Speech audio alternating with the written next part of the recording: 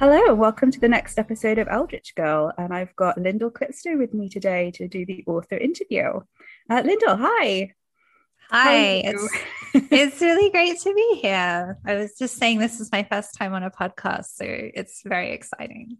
Would you like to introduce yourself to everyone? My name is Lyndall Clipstone. I write young adult Gothic fantasy, and my debut is LAKESEDGE, which is the first in a duology, and that will be out this year in October. It's coming out in America with Henry Holt, which is an imprint of Macmillan, in UK with Titan, and in Australia with Pan Macmillan. Lovely. Congratulations. It's Thank really you. exciting. And you've got an extract from it that you're allowed to read. Yes. So this is from the fourth chapter in the book, and it's one of the new scenes that I added when I started working with my editor. She suggested that it needed kind of a scene that felt a little bit like the wolf attack scene in Beauty and the Beast, where the monster character does something to endear himself to the main character that like gives her a reason to stay with him. And it ended up being like one of the funnest scenes to write in. And so this is actually like a little bit from the aftermath of that. So because I felt like the wolf attack scene was a little bit spoilery. So the context is that she and her younger brother have been taken away by the monster of LAKESEDGE. And they're ostensibly on the way to like his estate, where apparently he murdered his entire family in like the lake behind his house. So they stop overnight to stay in like a kind of like a wayside cottage. And then when everybody goes to sleep, she and her brother sneak out and try to run away, but they get into trouble in the woods, which is kind of like the wolf attack scene in Beauty and the Beast, but with like a bit of a weird magical twist. So yeah, and then he manages to like, so Rowan the monster manages to save them, and they decide to go back with him. So this is just a little bit from the end of that scene where they sort of speak to each other before they go back into the cottage to stay with him for the rest of the night. So Okay. okay. Wordlessly, we go back through the forest. The monster ahead, Arian and me close behind. Florence meets us partway with a lantern. Her eyes widen at the sight of the monster with his bloodied face and bandages on his arm and hand. What happened? She reaches out, but he pushes her away. Never mind that. There's a blighted grove. He points to indicate the direction, then takes her lantern, giving her the torch in its place. Go back and burn the trees. You'll need to watch the fire so it doesn't catch the whole forest. Florence hesitates, her hands still stretched towards him. Are you sure you're all right? He glares at her. Yes. She turns with a sigh and vanishes into the trees. We walk the rest of the way in silence. When we reach the tree line, the monster motions for Arian to go on ahead and pulls me aside. He puts his gloved hands around the tops of my arms and leans close. My gaze goes from his dark eyes to his bloodied mouth, and I'm filled with a strange, hot feeling that isn't quite fear. He slides his hands down my arms and holds my wrists loosely. He brushes his thumb against where my sleeve hides the bruises. Are you truly sorry I took you from that cottage? His eyes lower, and he goes on quietly. I'm not going to hurt you. The rest of it echoes unspoken, made clear by the touch of his fingers on my wrist. I won't hurt you, not like that. And what about Arian? What do you have planned for him? He gives me a guarded look. That's none of your concern. I don't care if you hurt me. My teeth clench tight at the thought of it, but I don't pull away. After all I faced from Mother to keep Arian safe, I know I could bear it if the monster was cruel to me. I could. Just leave him alone. You've heard enough about LAKESEDGE Estate to know that I can't promise you safety. He lets go of me and walks back into the wayside cottage without turning to see if Arian and I will follow. He doesn't need to. He knows that we have nowhere else to go. Ooh. That's such a rich extract. I really like that. There's such a lot going on. Yeah. um, can we start by talking about some of the influences that are visible in the extract? So, like, I had a look at the annotations that you sent out in your newsletter about that one, which is really interesting. So you've got, and you've talked about how the story itself is based on a sort of a Gothic secret garden premise. So Yeah. yeah, So the kind of original, very original premise was kind of like, what if I took the secret garden and turned it into a Gothic romance? Um, so yeah, I think it's definitely kept kind of the heart of that. I grew up reading like this very beautiful illustrated version of The Secret Garden that my neighbor gave to me. And so we lived on the top of a hill in the country in a like near the Adelaide Hills in South Australia. And we had a kind of wealthy neighbor who lived down at the bottom of the hill that we lived on the top of. And she would often travel quite a lot. And we would go down to feed like her pets while she was away. So I have really like fond memories of it going to her beautiful like big garden. And she had this very inky dark, like not a lake, like a big dam of water next to her house that was black, and a beautiful old bluestone house. So I think a lot of that has kind of stuck in my mind as like what LAKESEDGE kind of turned into a little bit. But she was actually the one who gave me the Secret Garden book. She used to give me lots of books as like Christmas presents and things like that. So I grew up reading this like illustrated version of it, and then also watching like the 90s movie. I'm not sure if you ever saw it, but it's got like this yeah. beautiful aesthetic, and there's just like some of the scenes have always just stayed really vivid to me, like where she's going through the house and looking into all of the locked up rooms, and then like the scenes where she finds Colin in the middle of the night by hearing like his cries, and like he thinks she's a ghost. And I don't know, there was just something about it that kind of made me feel like it was such a romantic kind of setting, and I really wanted to try transposing like a young adult kind of fantasy romance into that kind of, you know, like setting and aesthetic and feeling of like this beautiful like wild environment and kind of isolated big sentient feeling house and things like that. So yeah. I really love that, and I think you said that you named Florence, the character Florence, after Florence Welsh from Florence and the Machine. Is that Yeah. right? So originally Florence was named Meadow, and there was like a second character called Clover, and my editor's like, I can't tell them apart, which was kind of worrying for me because like they were like Florence is like 40 and Clover's like 16, and I'm just like, wow, I'm really not doing too good at writing like these side characters. And she suggested that if I changed their names to be a little bit different, because like the botanical names were kind of making them a bit blending in with each other. So I thought Florence would be kind of a nice name because like her music, I'm like a big fan of her music, and it's definitely like inspired a lot of my work as well, especially I guess like the Between Two Lungs sort of album. And I don't know, just her whole sort of thing. Like I really like resonate a lot with her whole like creative body of work, I guess. I saw her live a couple of years ago now, and she's just like this beautiful ethereal creature. She wears like these big like white sort of flowing dresses on stage, and she does this like amazing sort of like Kate Bush style Yeah. interpretive dancing, and it's just like she's just so magical. um so I thought it was kind of a nice way to kind of like pay homage to like all of the ways that I'd been kind of inspired by her. That's lovely. Yeah. Yeah. And I think so the last line of that extract, I've got there's nowhere else to go. That's a Nabokov reference, isn't it?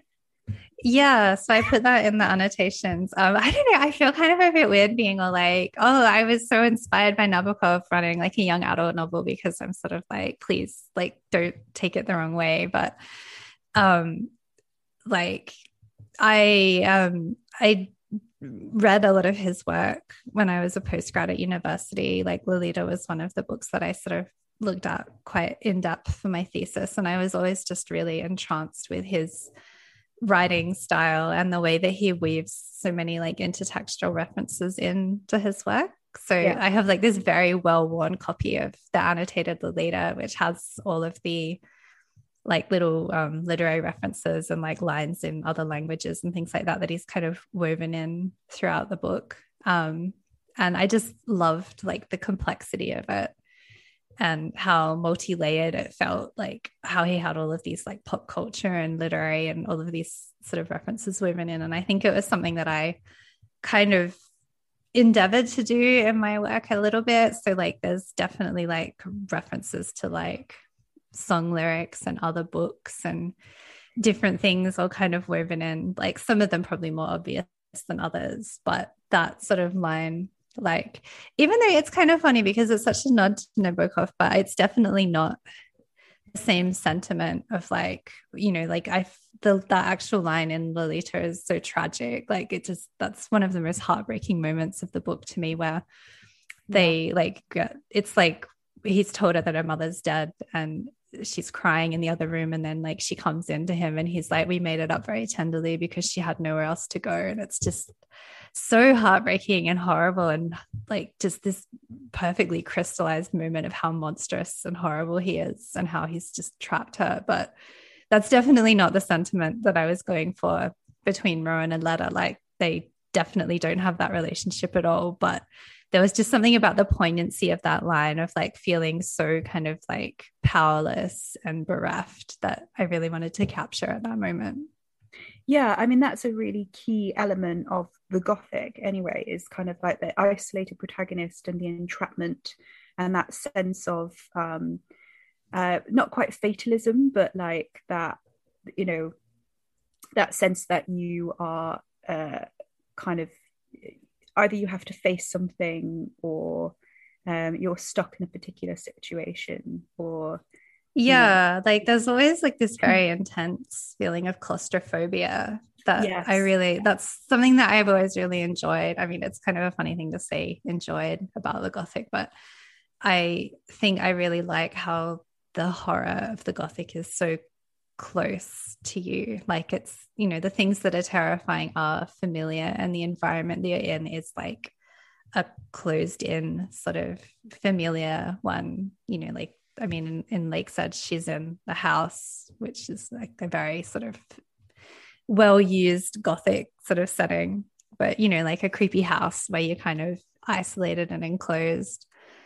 I don't know, there's just something about that whole like you're kind of trapped in this tiny space with like the world closing in on you, and all you've got to get out of it is like your own wits. I don't know, like there's something about like seeing what a character does when put in that situation that's really interesting as a reader and as a writer as well.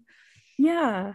Um, how does that map onto? Because I don't know very much about the Australian Gothic and like that sort of tradition, and I'm wondering how that maps onto, or how you've been influenced by that um, as a tradition or as a mode. Um, you know, I've been thinking about how to talk about Australian Gothic since you raised it in like our emails, and I think it's definitely a very complex thing to discuss, and maybe not even one that I'm particularly equipped to go into, because being like a white person in a colonized country, like I think a lot of the Australian Gothic probably comes typically from the feeling of like European people feeling like outsiders in this very frightening and overwhelmingly foreign and very physically distant from home kind of place. Right. Um, and like I find that quite resonant. Like I'm a really big fan of like Australian Impressionist painting, and I feel like that especially really captures that kind of aesthetic, because they've got all of these paintings of, you know, like the Australian bush, but they're done in this very like soft light kind of, you know, soft colored, the way that you'd paint like a European city with European light, but they're painting like, you know, like the Australian bush. There's just something about that really like this kind of like trying to capture this world through like a lens that's very different. I don't know if I'm explaining that right. I think like, I mean, this is in Australia. I think of it maybe more of like Southern Hemisphere Gothic, but Jane Campion's film, The Piano, really captures that very well. Like it's a very different type of Gothic from like a typical haunted house kind of story, but the way that they're like they're in the bush and the ground is like just this quagmire of mud that you can't even walk across, and they're totally isolated from everywhere in like this tiny hut, and it's pouring with rain in like the first scene. And so that kind of feeling of being like, like a transplant into like a very unfamiliar environment that becomes claustrophobic because it's so isolated. But then at the same time, it's sort of hard to talk about that without acknowledging the fact that like, this land that was like a source of like claustrophobia and like a foreign experience for people was actually colonized and stolen from the First Nations people who lived here. And so that it does make me feel kind of like I'm not quite sure how to approach that, because like there's definitely like stories to be told that aren't my stories to tell, and a whole other kind of I don't know, like there's probably like kind of two sorts of Australian Gothic, like there's the Australian Gothic written by like European sort of people who are here coming at it from that point of view, and then like the literature and stories to be told from like Indigenous authors and storytellers. So yeah, I don't know, that's kind of like a very messy, like I don't So is that why so it says LAKESEDGE, would you say that's set in almost like an alternative European setting, or so I kind of wanted to Australia? I think it's so in my kind of headcanon, it's like a Southern Hemisphere world, very much based on like where I grew up. So like where I grew up is sort of just outside the Adelaide Hills in South Australia, and the climate there is kind of like fairly temperate, like it's sort of like a bit cooler than the rest of everywhere else, and so it's comparatively like a lot more lush. There's like more sort of European style, like there's a lot of pine forest plantations around, and again, like my neighbor's garden that I grew up, like she had quite a lot of like European kind of plants as well. So I think I was always very entranced with like the European gardens, like and the blackberry like plants that grew, like so they were like a weed, but I just found them so like entrancing. Like we had like these really big blackberry brambles that used to grow in like the area near my house, and I kind of wanted to capture the feeling of what the environment is like here, where it's like this real mix of like European, like so it's like European architecture, European kind of landscaping, a lot of like introduced European plant species, but in this environment that's very arid and rugged.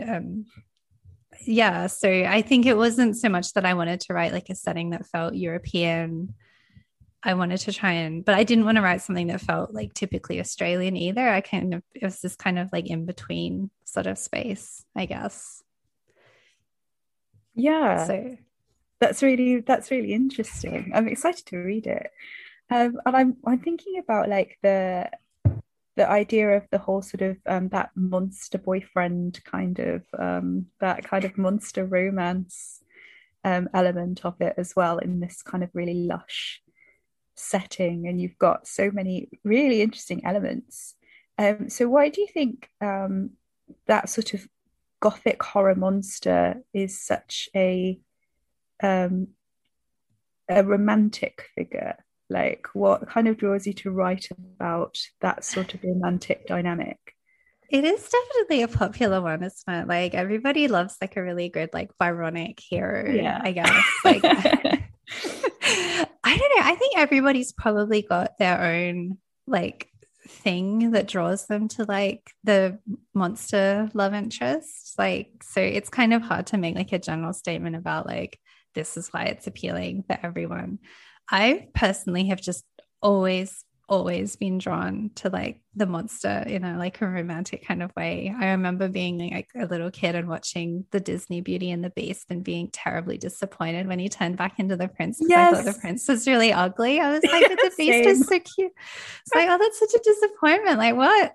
He should have stayed as the Beast and she could have stayed with him. Like, and like as like, you know, like a 5-year-old, I didn't kind of get like what that was. It was just I just remember being very disappointed that he didn't stay a Beast. And one of the like extremely formative pieces of media that I watched as like a young person was the Labyrinth film with Yes. David Bowie as the Goblin King. And I don't know, I mean, like, who doesn't love David Bowie? But there was just something about, like, I so identified with, like, I mean, watching it now as an adult, it's so funny because, like, Sarah, she's so petulant and like so angry about being asked by her parents to like babysit her brother, but like that kind of like petty anger is so like I think I was very drawn to that as like a young person, especially, like, it's very believable.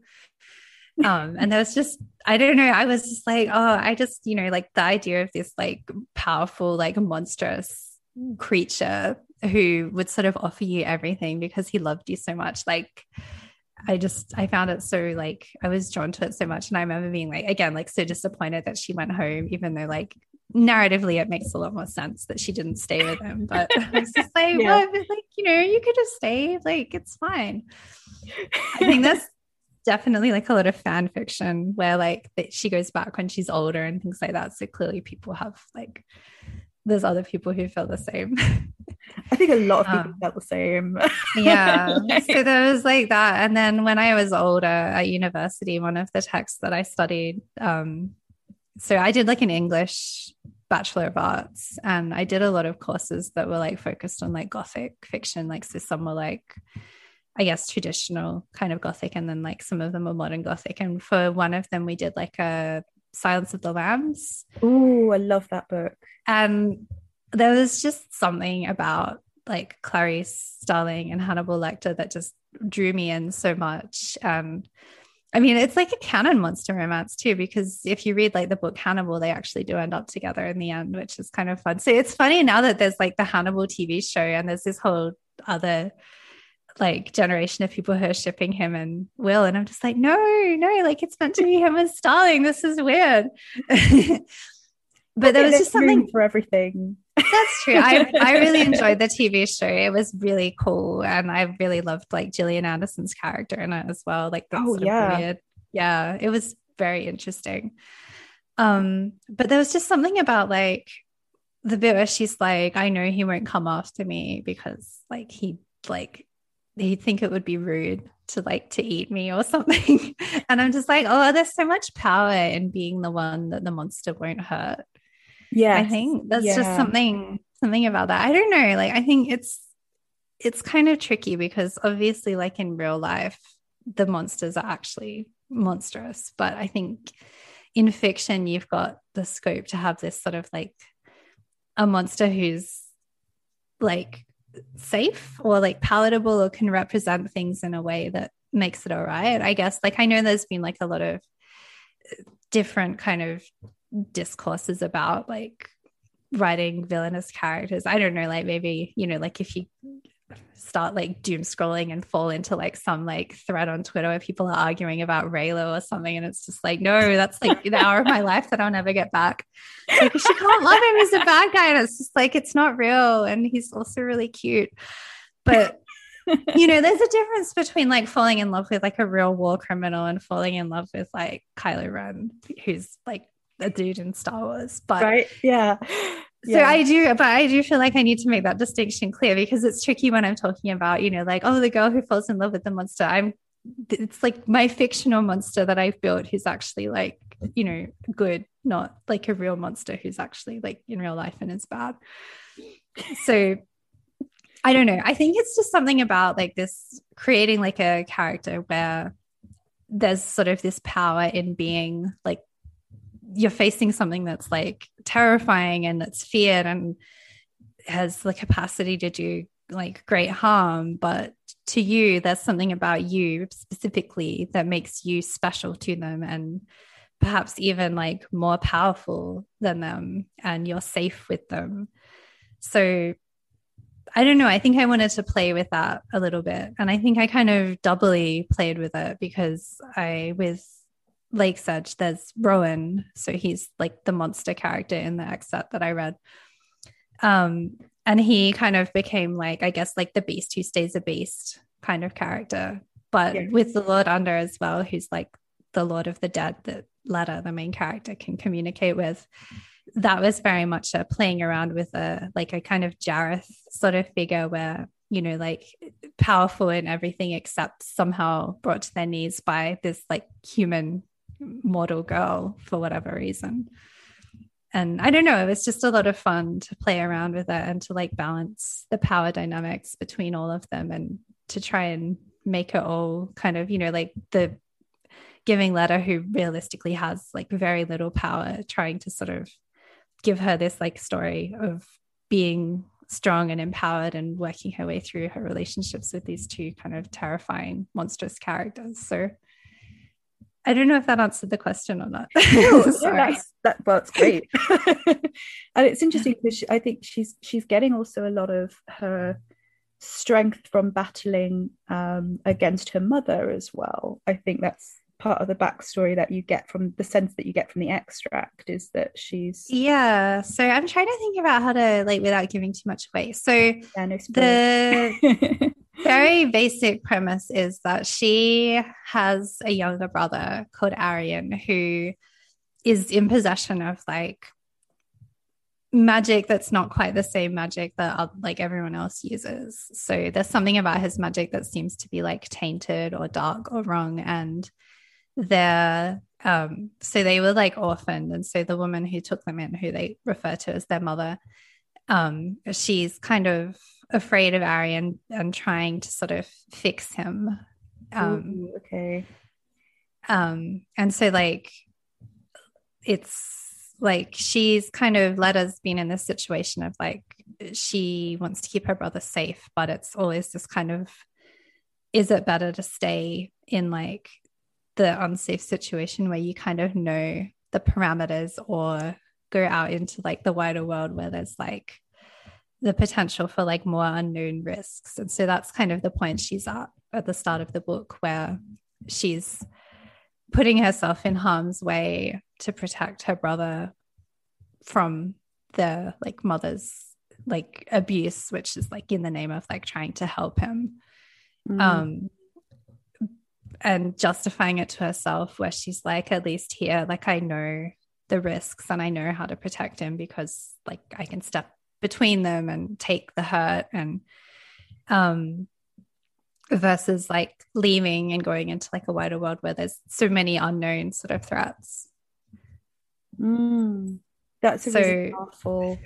Yeah. So it's a lot about like sibling kind of bonding, and then like this kind of idea of like maybe like she's sort of feels like she's done the right thing by doing this, but perhaps like it sort of gets to the point where like she has to face the fact that like she needs to maybe let him face some risk in order to grow. And perhaps it's like actually been kind of hurtful for him to watch her sort of hurt to protect him, if that makes sense. Yeah.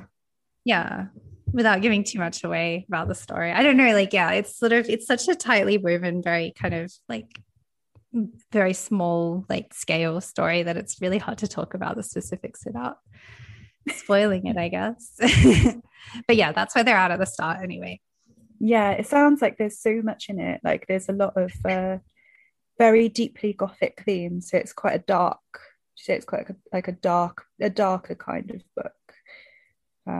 But yeah, I think so. Yeah, I mean, I don't know. I've always just really like loved dark aesthetic Gothic kind of things. Like I grew up, you know, loving like dark fairy tales and Labyrinth and like that Addams Family movie from the 90s, just being very I know just being very drawn to all of these sort of very dark aesthetics, like an Interview with the Vampire. Like I read like so much Anne Rice. I loved like the movie Interview with the Vampire when it came out, and I think I just like it was just this big homage to like the goth teenage girl that I was. Like, so it's kind of dark, but in like, I think in like an aesthetically like lush kind of romantic kind of fun way. Like I call it kind of like an art school goth book. Oh, so okay. It's like, yeah, you know, it's kind of like, it is dark.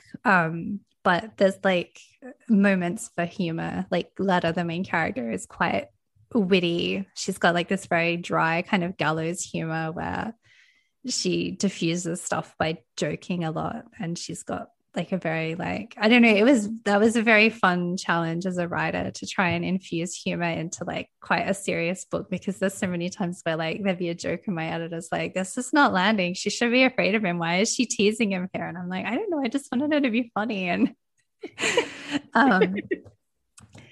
but that balance of like, I don't know, I really love how authors like Leigh Bardugo do it. Like her books are so funny and quite dark, and I really loved, like, especially in like the original Grisha trilogy, like how Alina is like so like quippy a lot of the time, and it's just, I don't know, I loved it, and I wanted to try and see if I could infuse some of that into my book, because it's like, it's really nice to read a book where it's like dark and also funny. Yeah, definitely. I think you can't have dark books without humor if you're, you know, if you're trying to write something that's readable. Like yeah, I mean, time. even I'm trying to think like even something like Game of Thrones, which is like this completely grim and dark, like it has these like real moments of humor with like some of the characters, like with like kind of witty lines and things like Yeah, that. yeah, Yeah. yeah. Otherwise, you just end up with, 500 pages of despair, and like, all power to you if you enjoy that. But but like, I I don't think, know. I think I quite enjoy reading like a very serious, like grim book too. But I think for me, maybe writing it, I wanted the chance to be a little bit silly and yeah, funny as well, maybe. I think for me as well, if it's funnier, I think some of the tragedy lands better. I don't know, like I really like comedies that have genuine traumatic parts to them. Yeah, like a When real you're kind of laughing and then you're just in Shakespearean kind tears. of thing. Yeah. Yeah.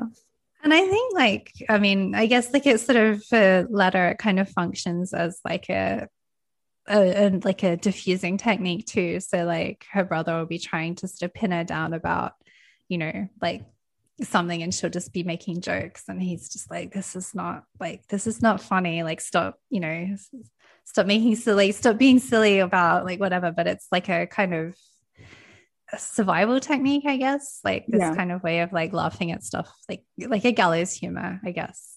But it's, yeah, I think especially for young adult, it's kind of fun to keep it a bit like not entirely serious. Yeah. So what's the age range that you're sort of aiming this book for? So it's like upper YA. So like I guess 14 to 18, I think is what my publisher has categorized it as.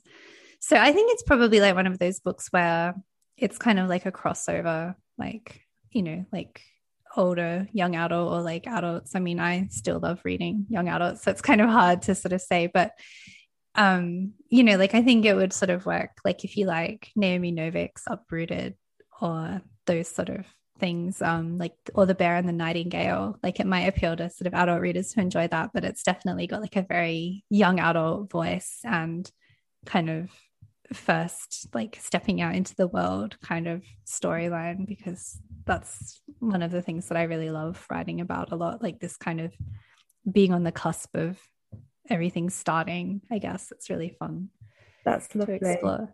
Yeah. Yeah. Yeah.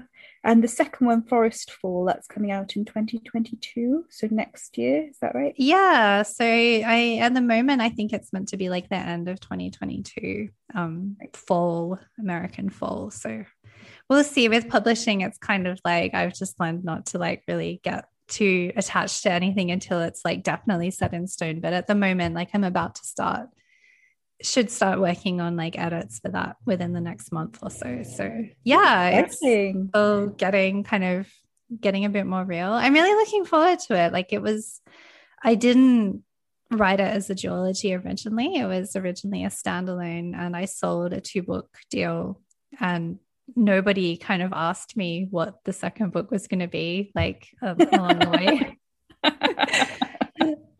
So I remember I had like an email exchange with my editor fairly early on, and I said to her, "Did you want to see an outline of my other book?" And she's like, "Oh, well, depending on how a LAKESEDGE does, we might want to turn it into a series." And so I was like, "Oh, okay, well, I'm gonna have to have some time to think about how to do that." So I was like, yeah, cool. Like let's turn it into a series. I've got an idea of how I could stretch it out. Because I think when I was on submission, I had like this sort of, okay, if anyone asks me when I'm on sub, if I could make it into a series, what would I say? And so I had this very, very rough plan of how I could take like basically the last chapter of the book and stretch it out into like a whole new book. But that was like going from like, okay, so here's like a one-line premise. How do I turn that into a whole novel? And then like the pandemic happened, and so I was trying to draft this book in the middle of like everything being completely chaotic and having my publication date moved ahead because of the pandemic. So originally LakeSedge was meant to debut in February this year, so it ended up being shifted ahead, which worked out really well for me because it meant that I had like a lot more time to draft Forest Fall. So it was kind of a silver lining in the end. But it was a very weirdly stressful time to be trying to write a new book. Yeah. But I love how it turned out. And I think it's got a lot of the same sort of themes that are in LakeSedge, but it's like a different kind of like a different newness to it as well.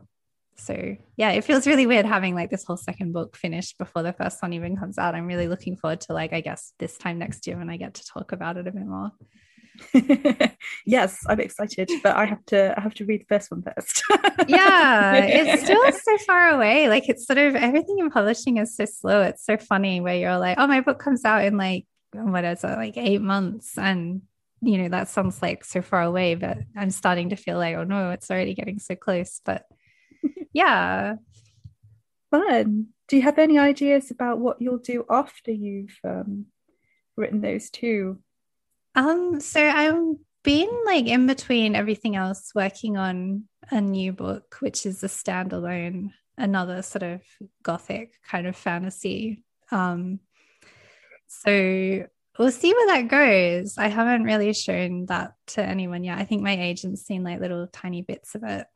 So I'm hoping like, yeah, I think it will be. I think in the future I wouldn't mind sort of.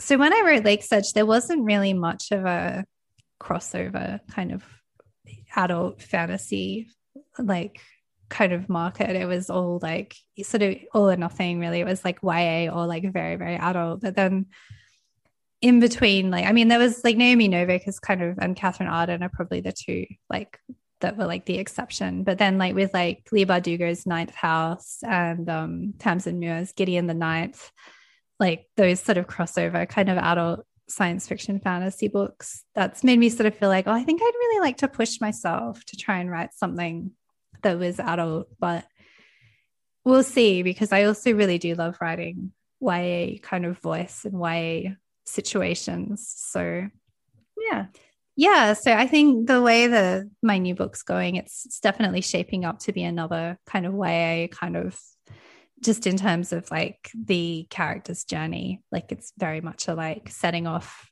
from safety into the great unknown for the first time and finding yourself and, you know, like that kind of thing. So yeah, so fingers crossed that it will be able to find a home at a publisher and will turn into a real book someday. Yay. Yes, definitely.